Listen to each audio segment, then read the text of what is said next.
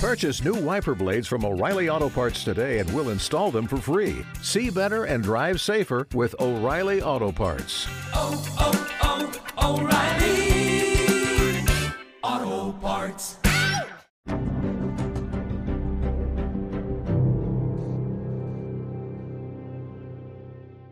Welcome back, Crimeaholics. It's your host, Holly, and let me just start off by saying, wow. It feels like it has been forever since I got behind my mic and brought you guys a brand new episode. Massive shout out to Kinsey for carrying the team the last few weeks as I have been drowning in massive amounts of homework. Thankfully, I am now on my spring break before I start my final term of my bachelor's degree. So yay for more podcast time here in the very near future. Without further ado, let's kick off today's Missing Monday. Missing Monday was a segment that was created by Kinsey and I to help keep missing persons' name and information in the media the best we can and to help aid in their return home. 90,000 people are missing in the U.S. at any given time, and while some are found alive or deceased, the majority are still missing today. In today's episode of Missing Mondays, I will be giving you the details about Kimberly Raymer.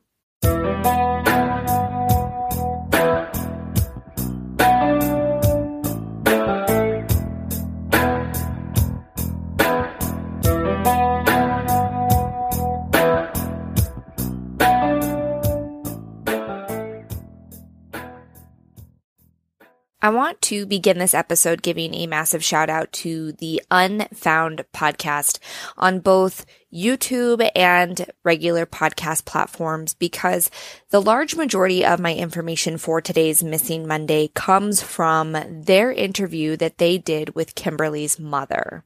So let's get into what we know about this case. Kimberly Lauren Raymer was born on May 18th, 1980 to her parents, Sue and Kenny. Kimberly had an older sister named Kristen that was just 17 months older, and the two of them were very close growing up. She and her family lived in Opp, Alabama. Now, Opp, Alabama is a small southern town. In 2019, Opp had a population of 6,500 people, so I can imagine back in 1997 when Kimberly went missing, it was significantly smaller. In Opp, everybody knows everybody. It's one of those towns. Her parents were divorced, but she split her time equally between both her mom and her dad's house, and she had a great relationship with them both. Kimberly was a great student. She was athletic, but she really loved softball. She was extremely outgoing, had this bubbly, beautiful personality that really made people feel welcome. From everything that I found about Kimberly, she truly never met a stranger. According to her mom in that interview with the Unfound podcast, Kimberly didn't have any enemies. People just loved her. At the time of her disappearance, Kimberly had just turned 17 a few months before, and she was enjoying the final weeks of her summer vacation before she was set to begin her final year of high school. After high school, Kimberly had plans of going off to college at the University of South Alabama, and she had dreamed of becoming a physical therapist. What her parents didn't know at the time of her disappearance was that Kimberly had a boyfriend. And despite Kimberly being only 17, she was dating an older man who her parents wouldn't approve of because he had been previously married and had a small child. Because she knew her family would disapprove, she kept it a secret and only her closest friends knew. But the pair had only been dating for just about 2 weeks. He had apparently spotted Kimberly at a softball game she was playing in, and somehow they struck up conversation and began to hang out. On Friday, August 15th, 1997, Kimberly had her senior portraits taken, and after that she hung out with some of her girlfriends before going to a softball game. After the game, Kimberly went home and took a shower. Her dad was headed out to hang out with his girlfriend and told Kimberly if she was to leave the home to be back home by 11:30 p.m., which was her curfew. Kimberly went to her boyfriend's house to spend some time and left there sometime around 11:30 p.m.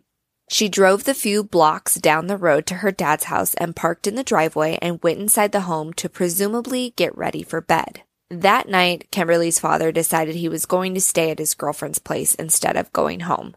And we have to remember that this is 1997, so most people didn't have cell phones to communicate. And so there was no texting or Facebook messaging to check in. So it is my understanding that Kenny felt that his daughter was a responsible teenager, never been in trouble, never missed curfew, and was always where she was supposed to be. So leaving her home alone wasn't something he felt could cause any kind of troubles. Let me remind everyone also that Kimberly was 17 years old when she went missing, so she didn't necessarily need that constant adult supervision all the time.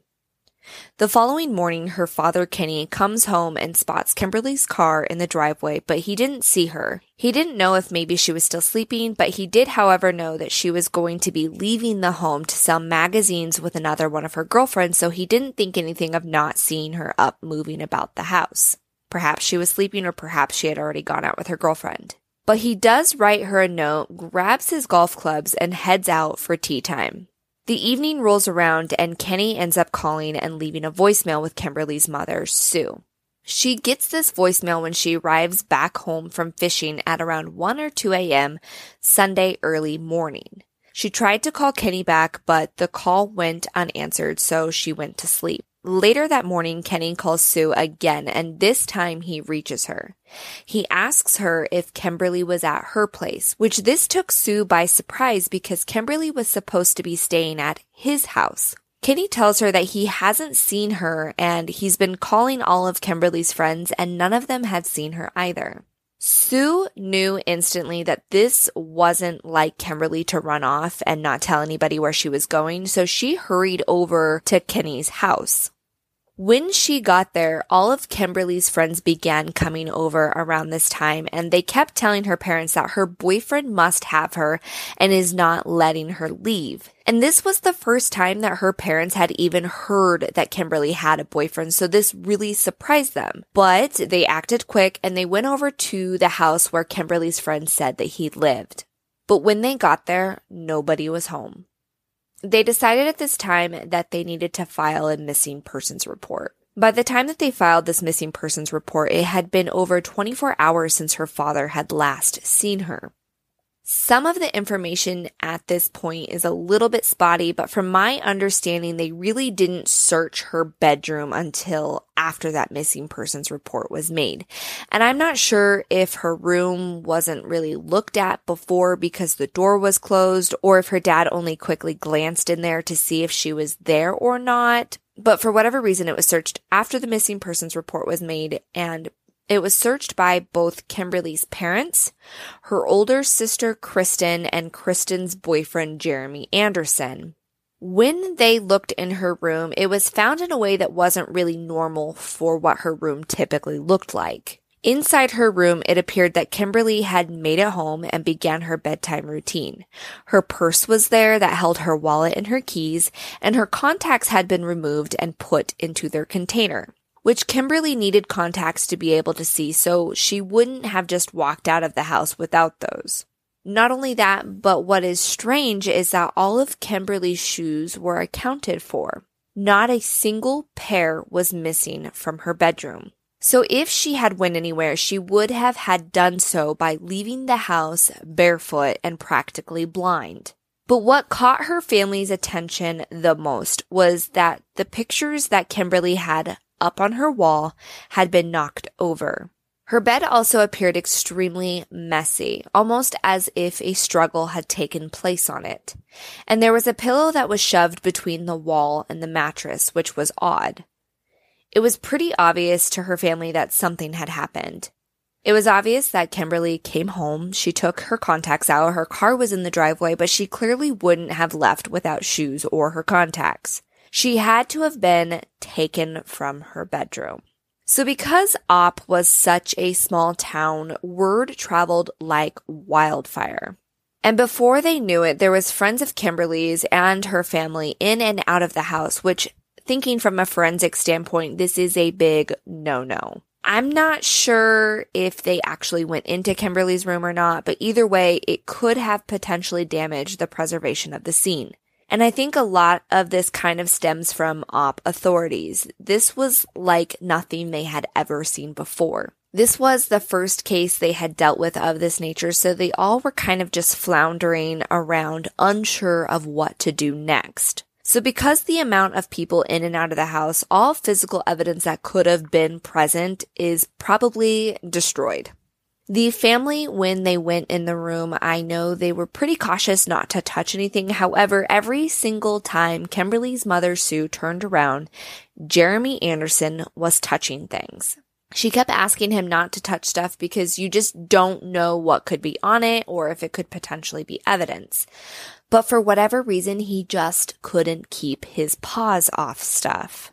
When authorities looked around, they came to the conclusion that there had been no sign of forced entry. Aside from the way that Kimberly's bedroom had looked, it seemed as if nothing else was out of place or had been touched at all. So this whole thing was really, really baffling. Days go by and Ott Police Department decide that this is a little bit bigger than them. So they called in the Alabama Bureau of Investigations. Then, not long after that, the FBI actually gets involved as well. And I'm not exactly sure why they got involved. Not often do we hear that the FBI gets involved in missing persons cases. In the Unfound podcast interview that Sue did, the host actually asks her about the reasoning behind this. She states that she isn't sure if it's because they weren't far from the Florida border and there was thoughts that maybe she could have crossed state lines, or if it's because Kimberly's older sister's boyfriend, Jeremy, called his father, who was a detective in Walton County, which is in Florida. So maybe he had some FBI connections or something and he was able to pull some strings. But either way, the FBI gets involved. So there are 3 different entities that are working on this case. The Ott Police Department, the ABI, as well as the FBI. So as the investigation really began, they naturally started with the last person who had seen Kimberly, and that was her new boyfriend. When they finally tracked him down and spoke with him, he was very cooperative, said that she did come over that night. The 2 of them didn't go anywhere. They just hung out at his place, and right around her 11:30 p.m. curfew is when she got in her car and drove the few blocks to her dad's house. The boyfriend also agreed to take a polygraph test, which he passed, and then he was ultimately cleared as being a potential person of interest. He, however, continued to help in whatever way he could, including with ongoing searches for Kimberly. So investigators are left with wondering what to do next. The person who they thought was likely the shoo-in for her disappearance was easily cleared. So they decided to give those who were closest to Kimberly and those who were more involved with the case a polygraph test as well. One by one, they brought in Kimberly's parents, friends, sister, and they all were one by one ruled out as having any sort of involvement.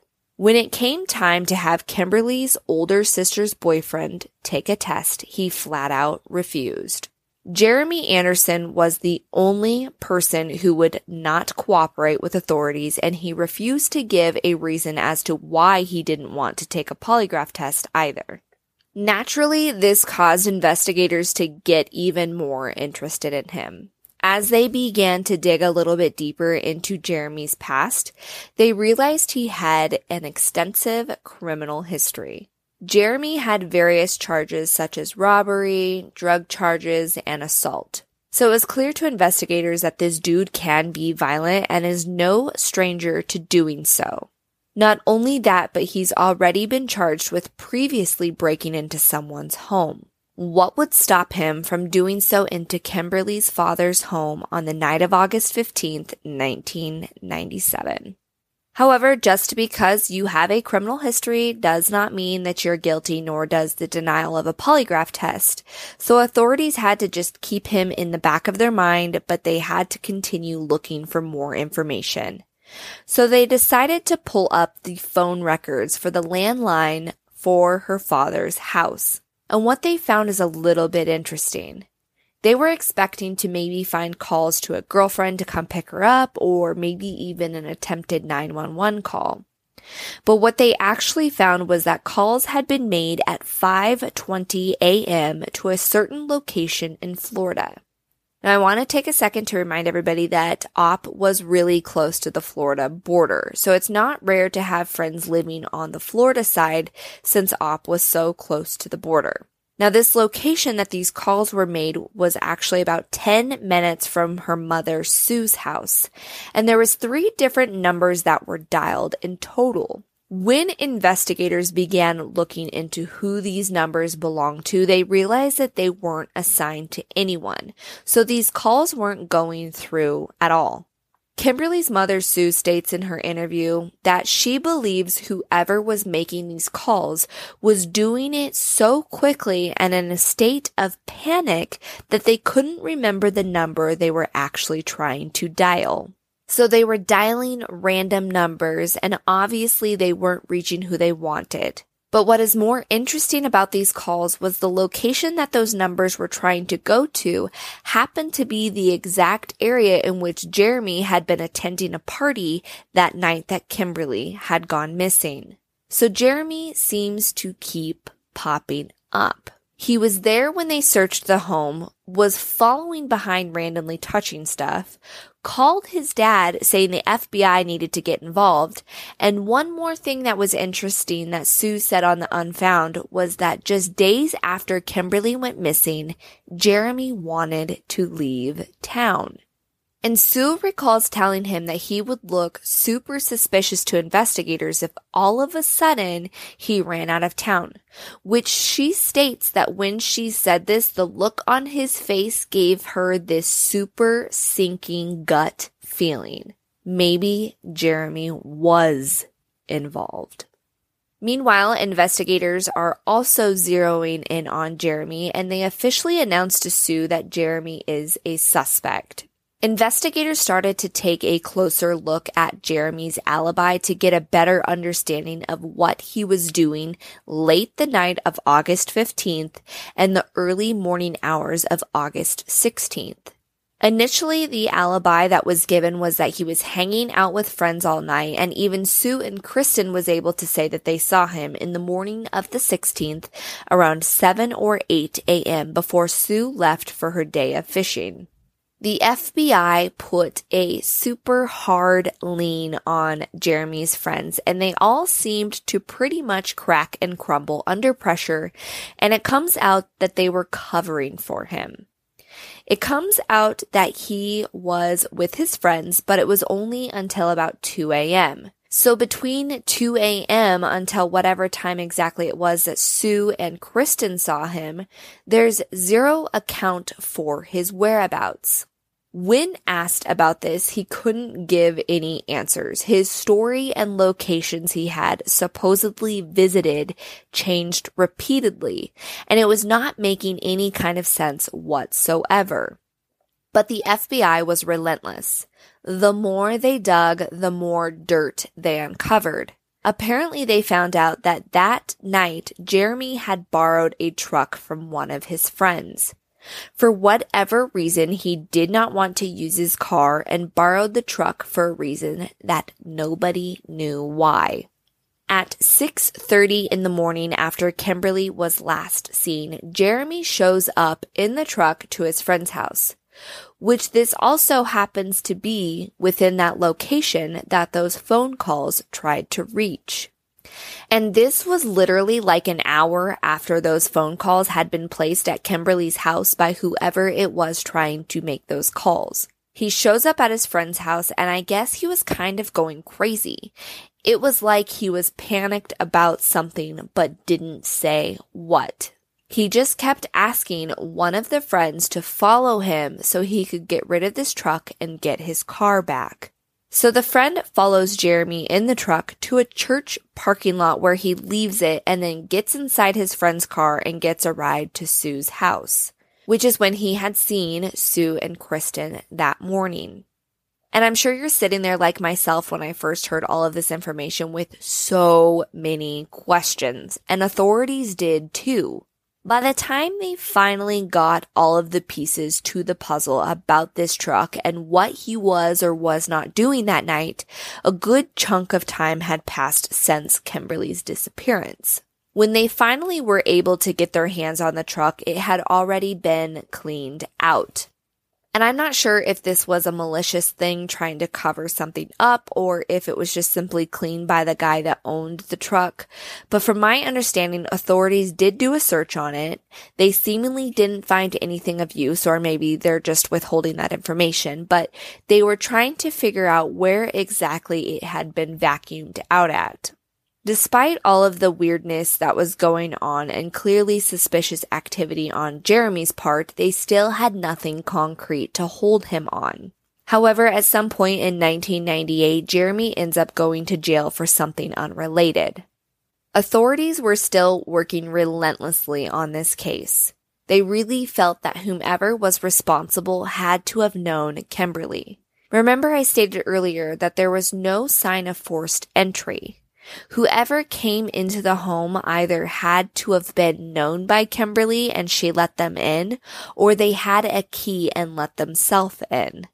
Now, come to find out, a few months before Kimberly went missing, Jeremy and his girlfriend Kristen, her older sister, was actually staying at Kenny's house for about a month.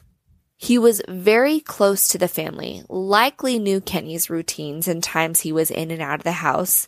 He had known that Kimberly was staying at Kenny's house that night because his girlfriend Kristen was staying at Sue's house during that weekend. So all signs were literally pointing to Jeremy as the only person to possibly have done something to Kimberly. Not only that, but since he was staying at Kenny's house during that month, maybe he had his very own key. Nobody could remember if he had a key, but Kristen was fairly certain that he had. On what would have been Kimberly's 18th birthday, 9 months after she had vanished, authorities responded to a tip they received, taking them to a lake in Walton County, Florida. Unfortunately, after thoroughly searching the lake and its surrounding areas, they came up completely empty-handed. In 2001, a nonprofit group from Texas brought in cadaver dogs and they got several hits. When they dug up an area, they found an engine block with a rope tied to it.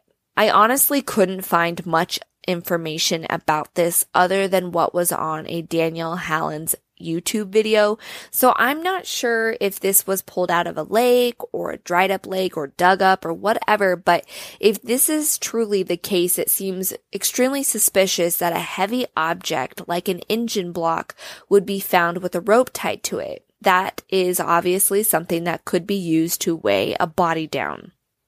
Apparently, the FBI brought in their own dogs to this location and they didn't hit on anything in this area. So ultimately, nothing of real evidence was found. According to Medium.com, in July of 2006, a sinkhole near Ponce de Leon, Florida, had a tip come in to FBI that stated Kimberly had fallen into the water there. This hole was 55 feet deep and 300 feet across. The FBI was really interested in this location because this was also the area that those calls from the house came into. They brought in 10 divers and spent a total of 35 hours scouring every inch of the water, only to find nothing. As the years passed, tips slowly trickled in. One in 2015 sent investigators to a property in Coffee County. Their search was focused behind a dilapidated home off Road 412 that had an old well. After hours of digging, again, nothing that indicated that Kimberly was ever there was found. One thing that I have to say that I'm impressed with is the continued work that it seems police are putting into this case. In 2019, an updated flyer was made with info about Kimberly and was shared throughout the area. They had hoped that this new flyer would generate new leads and help solve this case. Law enforcement has conducted thousands of interviews and hundreds of searches for Kimberly. They also follow up on any lead that comes in, no matter how minimal they may seem. Kimberly Raymer was 17 years old when she went missing on August 15, 1997. She has brown hair and brown eyes. At the time of her disappearance, she was 5'4" and weighed 130 pounds. She also had clear braces on her teeth. She was last seen wearing a white t-shirt with a bright, colorful design on the front and cut-off gray sweatpants. She had also been wearing a gold bracelet, necklace, and anklet. As we can already gather, there is a lot of speculation and questions into what happened and how involved, if at all, Jeremy was. We don't typically go into speculation too heavily in our podcast episodes, but I would love to know some of the theories and ideas that you guys have come up with after listening to all of the information provided. If you or anyone you know has information about Kimberly Raymer's whereabouts, you can call the Opp Police Department at 334-493-4511 or the FBI at 202-324-3000. Be sure to join our private Facebook group called Crimeaholics Podcast Discussion Group if you haven't already. In there, we always share pictures and information pertaining to the cases that we cover, as well as share all things true crime. Be sure to also follow us on Instagram and TikTok at crimeaholics.podcast. If you haven't already, hit subscribe on your preferred podcast platform so you're notified every single time a new episode goes live. Crimeaholics, that's all for now. Until next time, be aware and take care.